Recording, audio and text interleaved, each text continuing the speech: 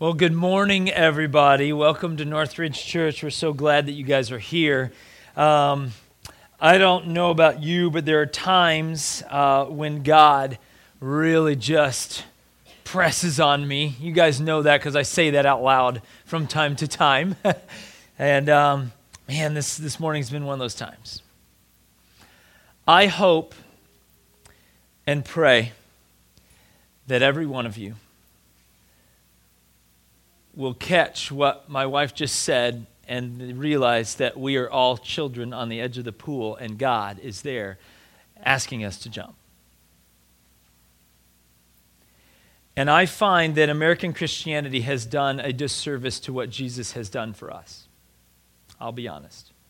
I think that we've made it safe, and I think that we've made it polite, and I think that we've made it structured.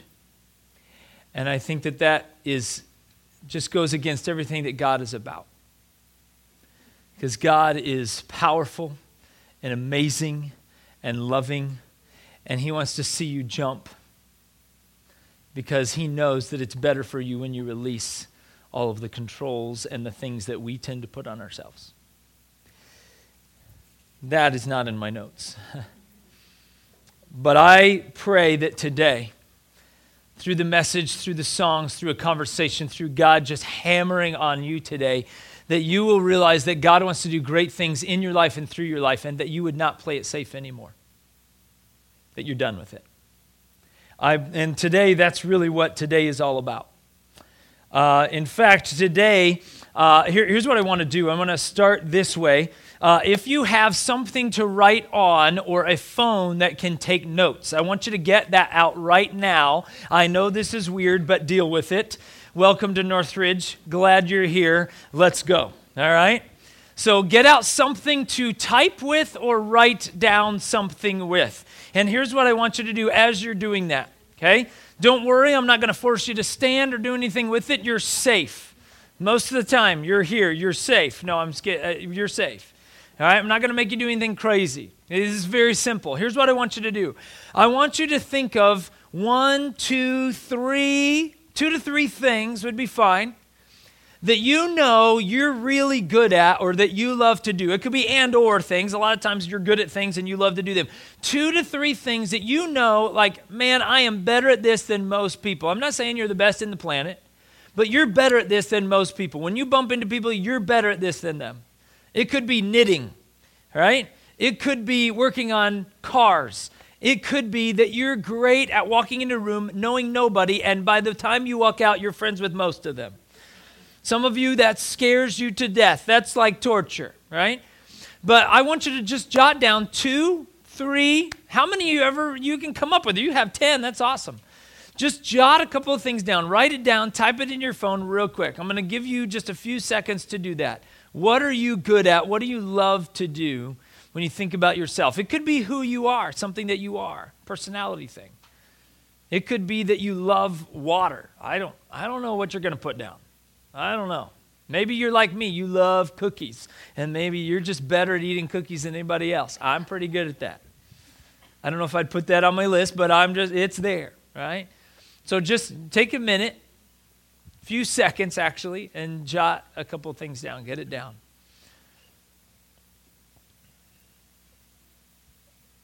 Let God speak to you. What are you good at? What are you good at? Some of you, you're having a hard time because you're like, I don't know. I get it. I've been in those places where the speaker told me to do something. I'm like, I don't know. Give you a few more seconds to get something down. So today, we're wrapping up our series, and you can keep writing, keep punching in your phone. I'll trust that you're not texting and Snapchatting with people or something like that, all right? But if God leads you to do something, okay, that's fine, let's do it. But just get that stuff down. So today, we're wrapping up our tandem series, and today, we're going to talk about how to unlock the bike. We're talking about how to unlock God's power in your life. In fact, I don't know if you realize it, but all those songs that we just sang are all in some way, shape, or form about that. In fact, that first song that we sang, there was a line in there, unleash God's power. Unleash God's power in your life. That's what I was talking about. Today, I hope that as we talk through this, you'll realize that God wants to do more in your life than you probably realize. In fact, let me just say, yep, he does. Because our minds can't quite comprehend what God is and who God is and how much he wants to do in us and through us. I know I miss it on a daily basis, but I seek to follow. And so today is all about unlocking the power of God in our life, unlocking the bike, so to speak. So in order to do that, I want to take us to a story, to a passage of Scripture in Acts chapter 2. Very powerful chapter. I would encourage you to read the whole chapter sometime today, later today, because I'm only going to be able to get into a portion of it. But Acts chapter 2 is where we're going to be. And let me just set up the context. So the context is that Jesus has already died on the cross, went into the grave for 3 days, resurrected from the grave, and then for 40 days after he rose from the dead, he appears to all of his disciples and like hundreds of other people multiple times, so everybody knows that he's alive. So for 40 days, he dies on the cross, rises from the grave 3 days later, and then he appears to many people, hundreds of people, and he teaches them various different things. And then at the end of that 40 days, he's kind of on this hilltop with his disciples, not maybe just, probably more than just the 12 disciples, we're not sure, but his disciples are there. And then he kind of gives them his final instructions, like this is what you need to do, and then Jesus ascends to heaven. It's a pretty cool exit, just so you know, right? To just, like, he doesn't have to hop on a plane, he just goes, right? And Jesus ascends to heaven and promises to return. So fast forward 10 days after that, 9 to 10 days, about a week and a half after that. Jesus has ascended to heaven, promises that he's going to come back, but he's given them this mission, this task. And he says, now you need to go and spread the gospel. But before you do that, Jesus has a very clear directive. He says, you need to go back to the city of Jerusalem. Everybody gather there. And God, I am going to send you a helper. I'm going to send you my power so that you can take this mission and do this mission well. Okay? And so Jesus' directive is go to Jerusalem, hang out there together until I send you the power. And I'm sure they're kind of wondering, well, how are we going to know that? And I'm sure Jesus is like, you'll know. You're going to know. It's going to be awesome. And so where they are gathered in Jerusalem and that day that God sends his power, I want to read what happens. Powerful moment. So we're going to start in Acts chapter 2. We're going to start very first verse 1. On the day of Pentecost, that's a celebration that everybody back then would have known, and they gather in Jerusalem for this thing. On the day of Pentecost, all the believers were meeting together in one place. Suddenly, there was a sound from heaven like the roaring of a mighty windstorm, and it filled the house where they were sitting. Then what looked like flames or tongues of fire appeared and settled on each of them, and everyone present was filled with the Holy Spirit and began speaking in other languages as the Holy Spirit gave them this ability. At the time, there were devout Jews from every nation living in Jerusalem. When they heard the loud noise, everyone came running. So they heard this wind thing coming in, and they heard that was happening. So they called a whole bunch of people come running from all over Jerusalem. When they heard the loud noise, everyone came running, and they were bewildered to hear their own languages being spoken by the believers. So I would just want to connect some dots here. So you have people from all over the world who have gathered to Jerusalem for this day of Pentecost, this big celebration thing. And so you have people that speak all kinds of different languages. There are people from all over. And they come in, and then they kind of come into where there's these people from Galilee, from Israel. So they should not be speaking their language, and they are. And they hear this wind, and they're speaking their language, and they're like, we understand what they're saying. This is not right. They're not from where we are. They don't know our language. I've never heard these people speak our language. And yet here they are. So that's what's going on. And it says they were completely amazed. How can this be? They exclaimed. These people are all from Galilee, and yet we hear them speaking in our own native languages. Here we are, Parthians, Medes, Elamites, people from Mesopotamia, Judea, Cappadocia, Pontus, the province of Asia, Phrygia, Pamphylia, Egypt, and the areas of Libya, around Cyrene, visitors from Rome, both Jews and converts to Judaism, Cretans and Arabs. In other words, there's people from everywhere speaking different languages. We're all from different places, and yet these Jews from here in Jerusalem are speaking my language and all the other languages. This is crazy. And we hear all these people speaking in our own languages about the wonderful things God has done. So they're not just speaking, they're talking about who God is. They stood there amazed and perplexed. What can this mean? They asked each other. And then it ends this way, a very strange way. But others in the crowd ridiculed them, saying, they're just drunk. That's all. How many of you have had a pastor end on that phrase for any passage of Scripture? There's a reason, and we'll get to it in a moment. See, the truth is that this Scripture and some of the details surrounding this story are really important, and they kind of highlight three things that you and I, every person on this planet, must accept if we're going to unlock God's power in our life. You have zero hope of unlocking God's power in your life without these three things. You have to understand these three things. You have to accept them for yourself. Somebody cannot accept them for you. It is on you to do this. And so I want to go through those three things. The first thing is, if you want to unlock God's power in your life, you have to first accept God's power. You need to accept God's power in your life. We're talking about salvation. If you go back to Acts chapter 2 and you look at the very beginning of that passage that I read, what did it say? It said they were all gathered there. They were all what? They were all believers. What that means is they had all put their hope and their trust and their faith in Jesus. They believed that Jesus was real, that he was the true Messiah, that his death on the cross gave them salvation for their sins. They were all believers. These were not people on the fence. They were believers. And they were all gathered together. And then what happened because they accepted God's power? You know what God did? God sent them the Holy Spirit. How many of you want the Holy Spirit? Yeah, I would hope that you would, because it is the power of God in spirit form in our life. And so God sends the Holy Spirit. The reason they received the Holy Spirit is because they had accepted God's power. They were believers. They believed in Jesus, and they put their hope and trust in him. And so they had become open to God's power in their life. So they had to accept God's power, and then they had achieved this because of their salvation. The first step to unlocking the bike is to actually get on the bike. Right? A lot of people in this world have never gotten on the bike because they don't believe in Jesus. The first step is to believe in Jesus. The first step is to accept God's power in your life. But then, of course, it goes deeper than that, doesn't it? Because I know, here's what, there's this mentality, at least in American Christianity, that once you pray the prayer, Jesus, forgive me of my sins, thanks for dying on the cross, I accept you, I believe in you, woo, good, stamp to heaven, golden ticket. My eternity is sealed. That's true, but there's a lot more to it than this, right? It's not like, stamp done, I can coast the rest of the way, right? That's what a lot of people say. That's what a lot of followers of Christ would say.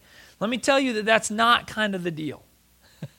The deal is, yes, you achieve salvation. Yes, eternity is taken care of. Yes, Jesus saves you from your sins, gives you freedom from your sins, salvation. That's all true, but there's a couple of things that go with that when you become a follower of Christ. And it brings me to the second thing that we must accept. We must accept God's power, but the second thing we have to accept is we have to accept our mission. Our mission as followers of Jesus. Did you know that every single one of you, if you are a follower, not everybody in here are followers of Christ. I know that. That's okay. You guys know Northridge is a safe place for you. We want you to be here. We love that you're here. We want you to ask questions. If you disagree with me on this, good. Ask me questions about it. Let's talk. I'm good with that. I do that weekly. It's a great thing. But this is talking about, if we are followers of Christ, then you and I, we all have the same mission. Did you know that? We all have the same mission. And that is to serve God, to honor and worship God, serve others, and point them, show them, take them to Jesus. Show them what it looks like to give your life to Jesus. That's our role. That's our mission. Literally, there's no more to it than that. Love God, love others, and to seek and save the lost is how Jesus put it. I came to seek and save the lost. That's why we're here. And so we have to accept our mission. Now, let me just share you a little bit more depth to this. If you go back to the first 5 books of the New Testament, okay, and a lot of you are going to know this. Some of you, this is the first time you're ever going to hear this. So the first 4 books of the New Testament are Matthew, Mark, Luke, and John. Okay? Matthew, Mark, Luke, and John. These are called the Gospels. And these 4 books are written about the same thing. They're written about Jesus and his life on this earth. It's written about that time, okay? So those 4 books, but they're written from 4 different people's perspective. Matthew's version, Mark's version, Luke's version, and John's version of who Jesus is and what he did and how he healed people and why he died on the cross and how he died on the cross. It's 4 people's perspective. If they all wrote their stories down, they all put them together, and it's 4 different versions of who Jesus is. Okay, very simply put, the Gospels, that's what the Gospels are. Matthew, Mark, Luke, and John, they all talk about Jesus. Okay? Then the book of Acts, which is the 5th book, right on that, picks up right where those 4 books ended. Jesus ascends to heaven, and then the book of Acts are the acts or the actions that happened as soon as Jesus had ascended. Okay, that's what the book of Acts is. So now you kind of understand the first 5 books of the New Testament. There's a lot more to it than that, obviously, but that's the time that we have. Okay, so here's why I bring that up. In the first 4 books, the Gospels that talk all about Jesus, there's a certain word that is used to describe people who believe in Jesus. They're called disciples, right? Most of us know this. We've heard of Jesus, and we heard he had 12 disciples. Like, we know those 2 things, right? And so we know that they were called disciples. But what's interesting is, when you get to the book of Acts, the word disciple, it's not that it's not used at all anymore, but it pretty much goes away, and they replace it with a different word. I don't know if you've ever noticed this. But you start reading the book of Acts, and they change from being a disciple to being called a disciple to being called apostles. You guys have heard of the Apostle Paul, the Apostle Peter? That changes in the book of Acts. Now, here's why I say that. You and I, as you know, our English language, we tend to interchange disciple and apostle and disciple and apostle and disciple, disciple and apostle. We think they're the same thing. The truth is they're not. They're actually not, even though they might be describing the same person. The difference is the word disciple comes from a Latin word called discipulus, which actually means learner, student, or pupil. If you go to that original word, that's what it means. If you go to the word apostle, the apostle comes from the Greek apostolos, which means sent out or messenger. Now, I want us to understand, for apostle, this is not like sent out or messenger, like here's a letter, deliver it for me. This is kind of the ambassador kind of messenger, the kind that says, I want you to go and you're going to speak on my behalf. You're going to share the words that you think I would want you to share. You're going to go and act in the way that I would want you to act on behalf of Jesus, on behalf of God. So why is this important? Well, this is why it's important. When you gave your life to Christ, or if you give your life to Christ, some of you, maybe you'll give your life to Christ today. When you accept Jesus, you also commit to becoming a disciple. You give your life to becoming a disciple. In other words, to become a learner from Jesus. You commit your life to give up everything else that you're necessarily about, and everything now has to be filtered through this fact that you are saved, your sins are taken away. Woo! Praise God, that's awesome. But the second thing is, you also have to accept your mission. The mission that we all have, which is to be a disciple of Jesus, to be a learner. We need to learn about Jesus, we need to learn from Jesus. And by the way, just so that we're really clear, learning about Jesus and learning from Jesus are 2 different things. I know a lot of people that know a lot about Jesus, but they don't know Jesus. If we're going to be real honest. We need to learn about Jesus, and we also need to learn from Jesus, and that means being a disciple. Now, some of you might say, who cares? I don't care about the difference between the word disciple. I don't care about the Latin. How many of you just love Latin and Greek origins? Yeah, I didn't. Yeah, okay, there's two of you. Awesome. That's kind of what I thought. Right? Most of us are in that place like, yeah, if I could do anything, I would love to study Latin and Greek. That'd be awesome. Yeah, you know what? To be honest, maybe me neither. I don't know sometimes. But sometimes it's just so powerful. But the truth is, this is really important because it tells us the three things, actually, not just the two things that we must accept. We must accept God's power. We must accept that when we accept Jesus, we must become a disciple, but then it doesn't stop at being a disciple. We cannot just be a student. We also have to become an apostle. And that brings us to the third thing that we have to accept. We have to accept, or you have to accept, your God-given path.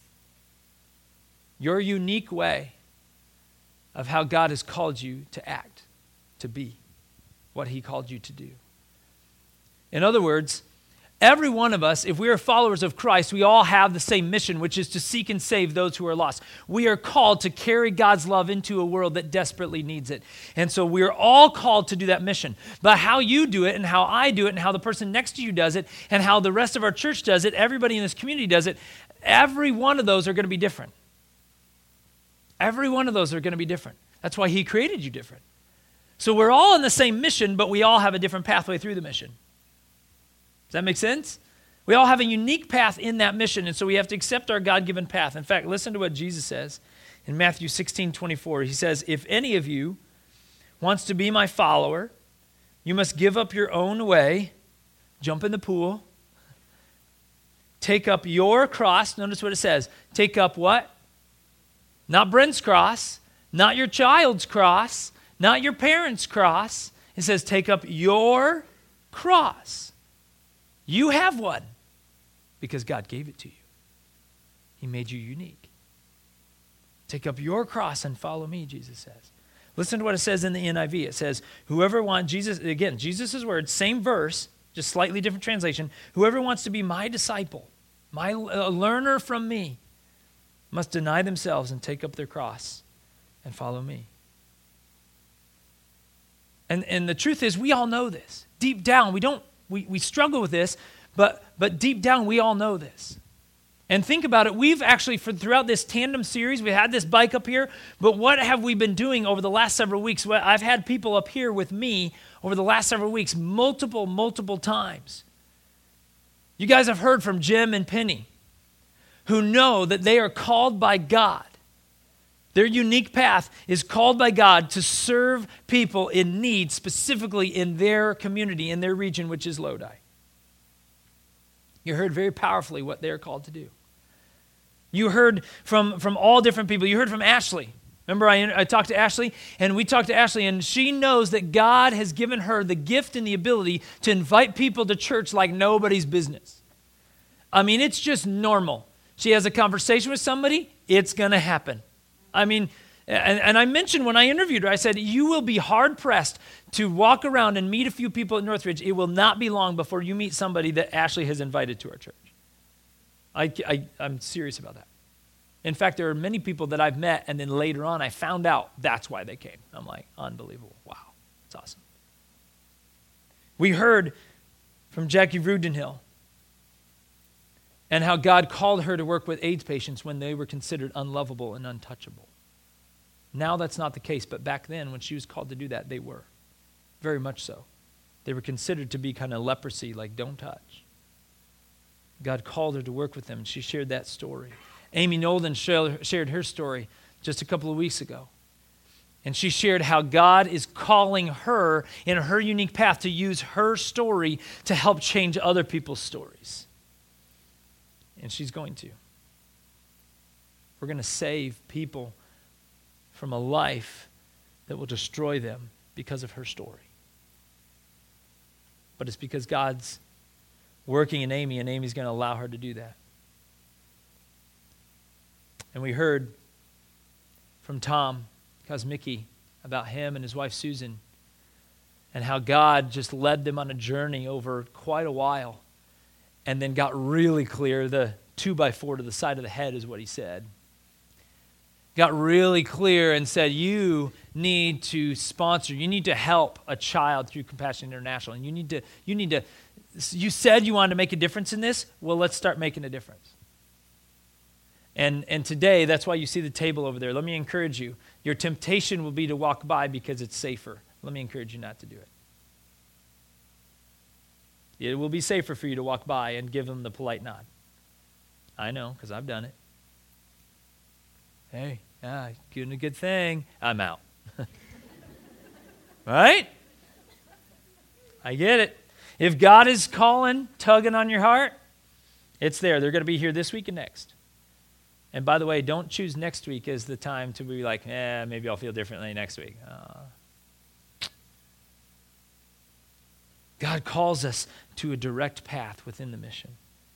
And we have to accept God's power and our mission and our unique path within that mission in order to unlock the bike. God calls us to do something with the power that we've been given. And by the way, I have to dig in on this, and it's why I included verse 13 in that passage. When you unlock God's power in your life, God will ask you and call you to do things that will be uncomfortable. My goodness, I live in uncomfortable sometimes. Almost daily. It's just the way it is. Because God works differently than we work. Amen? Praise God for that. At least in my case, I can tell you. I am thankful for that God works differently than I do. And so God wants us to unlock that power. But when you do that, people are not going to understand you. Sometimes. They're going to be threatened by you. In fact, what did it say in that verse 13? I want to read it again just so that we got it, because we got some chuckles off of it. It kind of came across as funny, but I want to share why it's in there. In verse 13, remember, they're speaking all these languages and they're filled with the Holy Spirit. And then some other people looking from the outside, they're looking at them, and this is what they say. But others in the crowd ridiculed them, made fun of them, in other words, saying, they're just drunk. That's all. You know why they said they're drunk? Do you know why? Just dig under the layer there a little bit. You know why they said they're drunk? The reason they did is because they are trying to reconcile something that they don't understand and seems pretty crazy to them. And the only thing they can come up with, well, I think they probably had too much alcohol. Because I've seen crazy things with that. That's the best they can do. And they need to make fun of them for it so it makes them feel better. That's what happened. That's what happened. Let me tell you, when you unlock God's power in your life, be ready to be made fun of, for people to push back on you, to people not understand and to get offended. I'm not saying we go around, I'm not walking around trying to offend people. You don't know Jesus? Come on. What are you doing? No, I'm not drunk. All right? I'm not walking around trying to offend people, but my life, I'm going to live my life for God and God alone, regardless of what people think of that.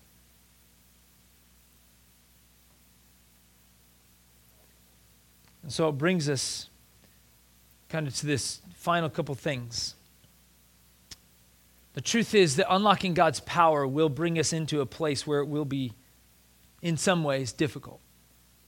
But it also will be amazing. At the end of Acts chapter 2, you see on my note outline there on the back, I listed another reference. I'm not going to go into it. Kind of was running through things, and I just decided that maybe just reading through that, we didn't necessarily need to, but I encourage you to read that. The end of Acts chapter 2. So here, let me just kind of connect the dots real quick. So the believers start speaking these languages. Thousands of people join and kind of want to come see the spectacle, so to speak. They want to see what's going on. And then so Peter's like, wow, there's a lot of people. Somebody should do something. You know what? I think I'll start preaching. And so Peter gets up and he starts preaching. It's like an impromptu service. And he starts preaching. He starts telling them about who Jesus is and why Jesus died on the cross and what he did and that they can have salvation if they just give their life to Jesus. Basically, I'm giving obviously a summary, right? But that's the gist. And he preaches for quite a while. And then after that, do you know what it says in Acts chapter 2 at the end? What happens? 3,000 people come into salvation with Jesus that day. Yeah, praise God. That's a good day. 3,000 just went from spending eternity separated from God, otherwise what we call hell, to spending eternity with God forever. That's a good day. 3,000 in one day. Peter's got me every day long. All that, amazing. And it says then after that the believers, they started to gather together and they started to pray together and they started to break bread together, which means they ate together. They hung out together and they sold their possessions and they helped the poor and they did all. In other words, life changed. When you unlock God's power in your life, everything changes. Your life change, why you do life change, how you do life change, what you do in life changes. It's not as normal. As normal. Everything changes when God's power is unleashed. And so this is what it looks like. Let me kind of give you the progression. This all comes from Acts chapter 2 and what Jesus shares in the Gospels as well. The first step, it's very simple, salvation. Accept God's power in your life. Receive salvation from Jesus. It's offered to everybody freely, but you have to accept it. You need to believe in it. The second thing then, when you do that, you become a disciple. It's automatic. It's not like, well, Jesus says, now that you're saved from your sins, you have eternity with me. That's awesome. So the next step that would probably be good is that you become a disciple now, that you actually learn some things from me. That's not kind of like, well, it'd be a good idea. No, you have to. It's what you do. You literally have made your life about this. You're going to be a disciple, and you're accepting God's mission to serve God, serve others, and point them to Jesus. And then the third one is that you become an apostle. That you don't just learn from Jesus, but that you do something with it. That you take it out, that you are sent out, that you go, and now you are on mission everywhere you go for Christ. And by the way, this is a really important piece. You never graduate from the different levels. I've been walking with Jesus for a long time, and I still very much need every one of those levels. I still need Jesus' salvation.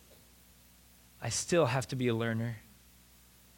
You guys realize, you have to sit under my preaching a lot. You know I don't know everything. I am still very much a disciple. I have a long way to go. But I can't wait until I learn everything. This is another danger. Until I become an apostle. If you're waiting until you know enough about the Bible, or you start reading the Bible, or until you know enough about God, or you have the right theological term, let me just tell you, you'll never get to be an apostle. Let me tell you that when you accepted Christ, you became one. Because God says, now it's your turn. You're sent out. Let's go. There's people that need Jesus. And God made you, designed you specifically and perfectly to do that. You may not do it in my way. God may not have called you to be a pastor and to stand in front and talk to everybody. Some of you are like, praise God for that. Whew, dodged that one, right? He didn't call most of us to do that. In fact, I thought I was going to be a teacher. I didn't think I was going to be doing this. And here I am. But God made us into a unique path. In fact, I want to wrap up with an illustration. I read an article by another pastor named Mark Wilson a few weeks ago, and he shared this, and I want to share it with you. So let's just say that I was given this by God, okay? A sledgehammer. I kind of like the feeling of this actually in my hands, all right? Let's say that God gave me, my uniqueness means when you look at me, that one of the tools that God gave to me can be represented as a sledgehammer, okay? So let's say that I have this sledgehammer. What this sledgehammer tells me, what it should tell you, is the type of job, the type of task that I'm supposed to be working on. Okay? What it also tells me, it tells me the job that I'm not supposed to be doing. So let's say, for example, that a need comes up, and the need is to fix this table. Right? And this is the tool that I've been given. How well is this going to work? I have this little finishing nail, and I have a sledgehammer. Right? How well is that going to go? You know what's going to happen? I'm going to tire myself out trying to pound in a tiny little finishing nail into here, and I'm probably going to break the table. Why? Because the tool doesn't match what God has called me to do. But if somebody comes along and says, I need to put up a big top tent,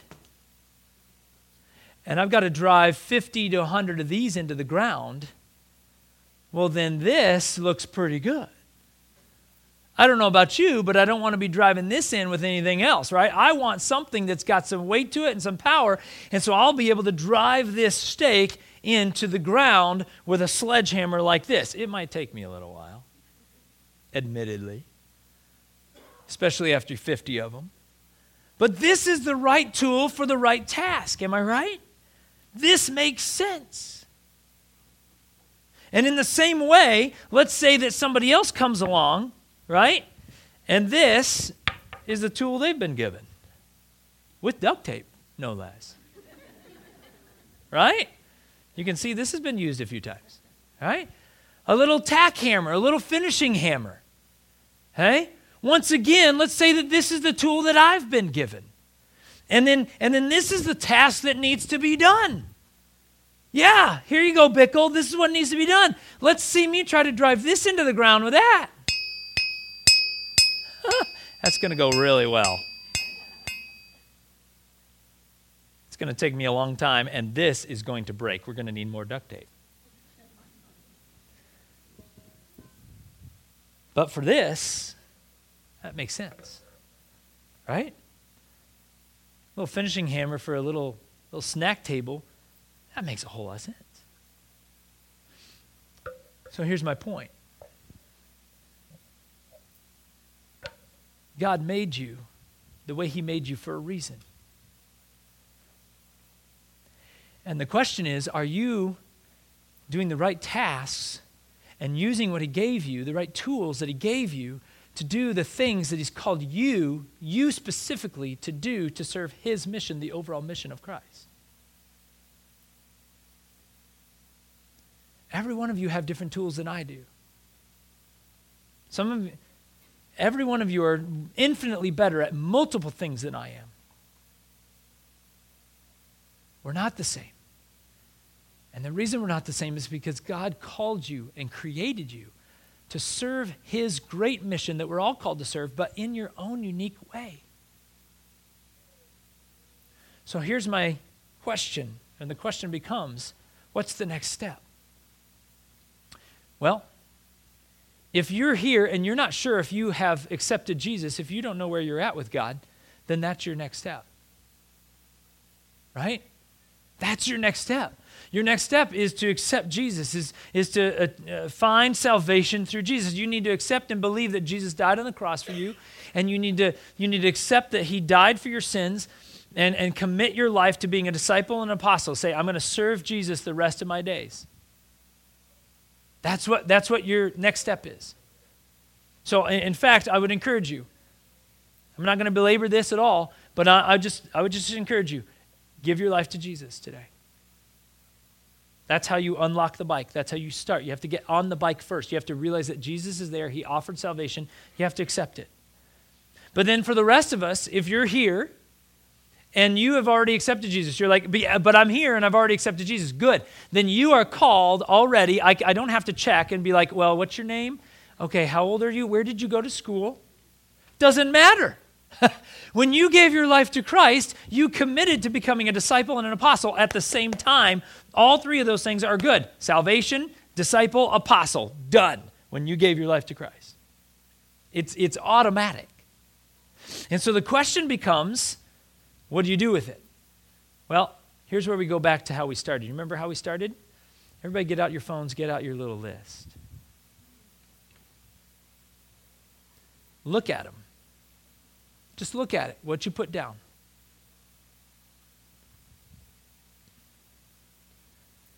Here's my question, because the question could be, what does God want you to do with that? I ask that question all the time. You guys know that. I'm not going to ask that question. That one's too easy, but too general. All right?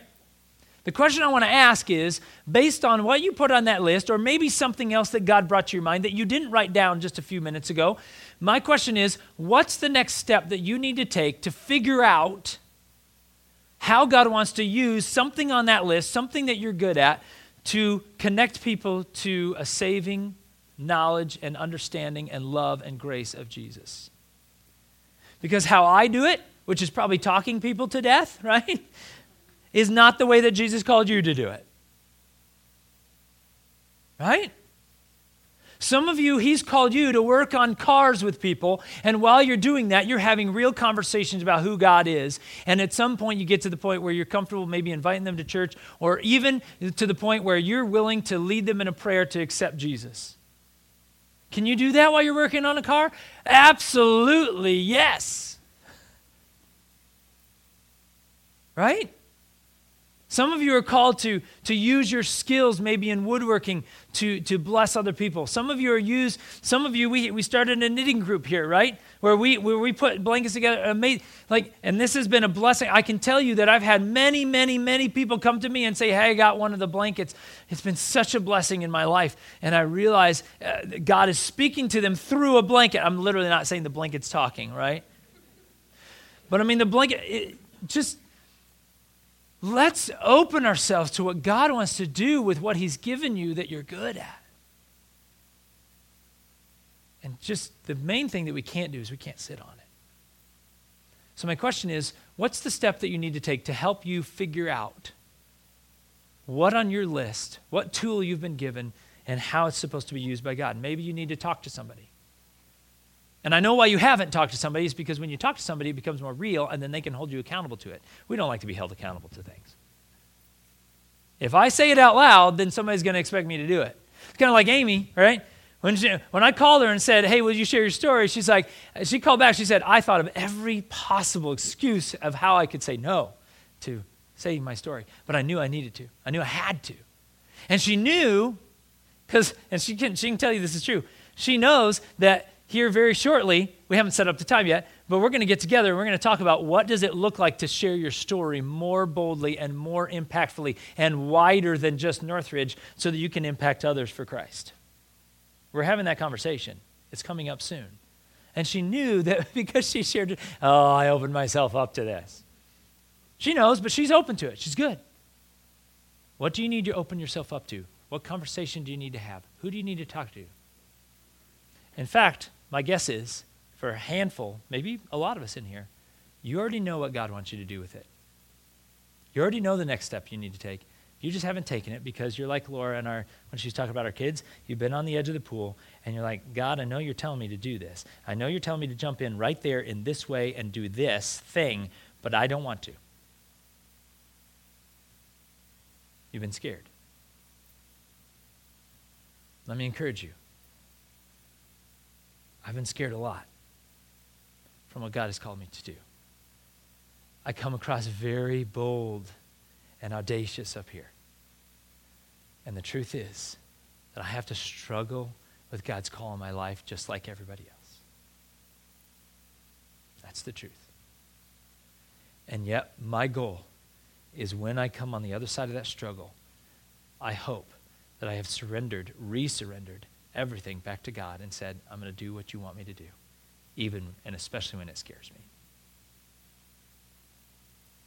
So what are you going to do about it? Do you have a sledgehammer or a tack hammer or something in between? Whatever you have, whatever your personality, whatever your gifts, God gave them to you so that you can point people to Jesus in your unique, powerful way. And you're going to reach far more people than I ever will by preaching. I promise you that. Because that's how God works. Let me pray for you.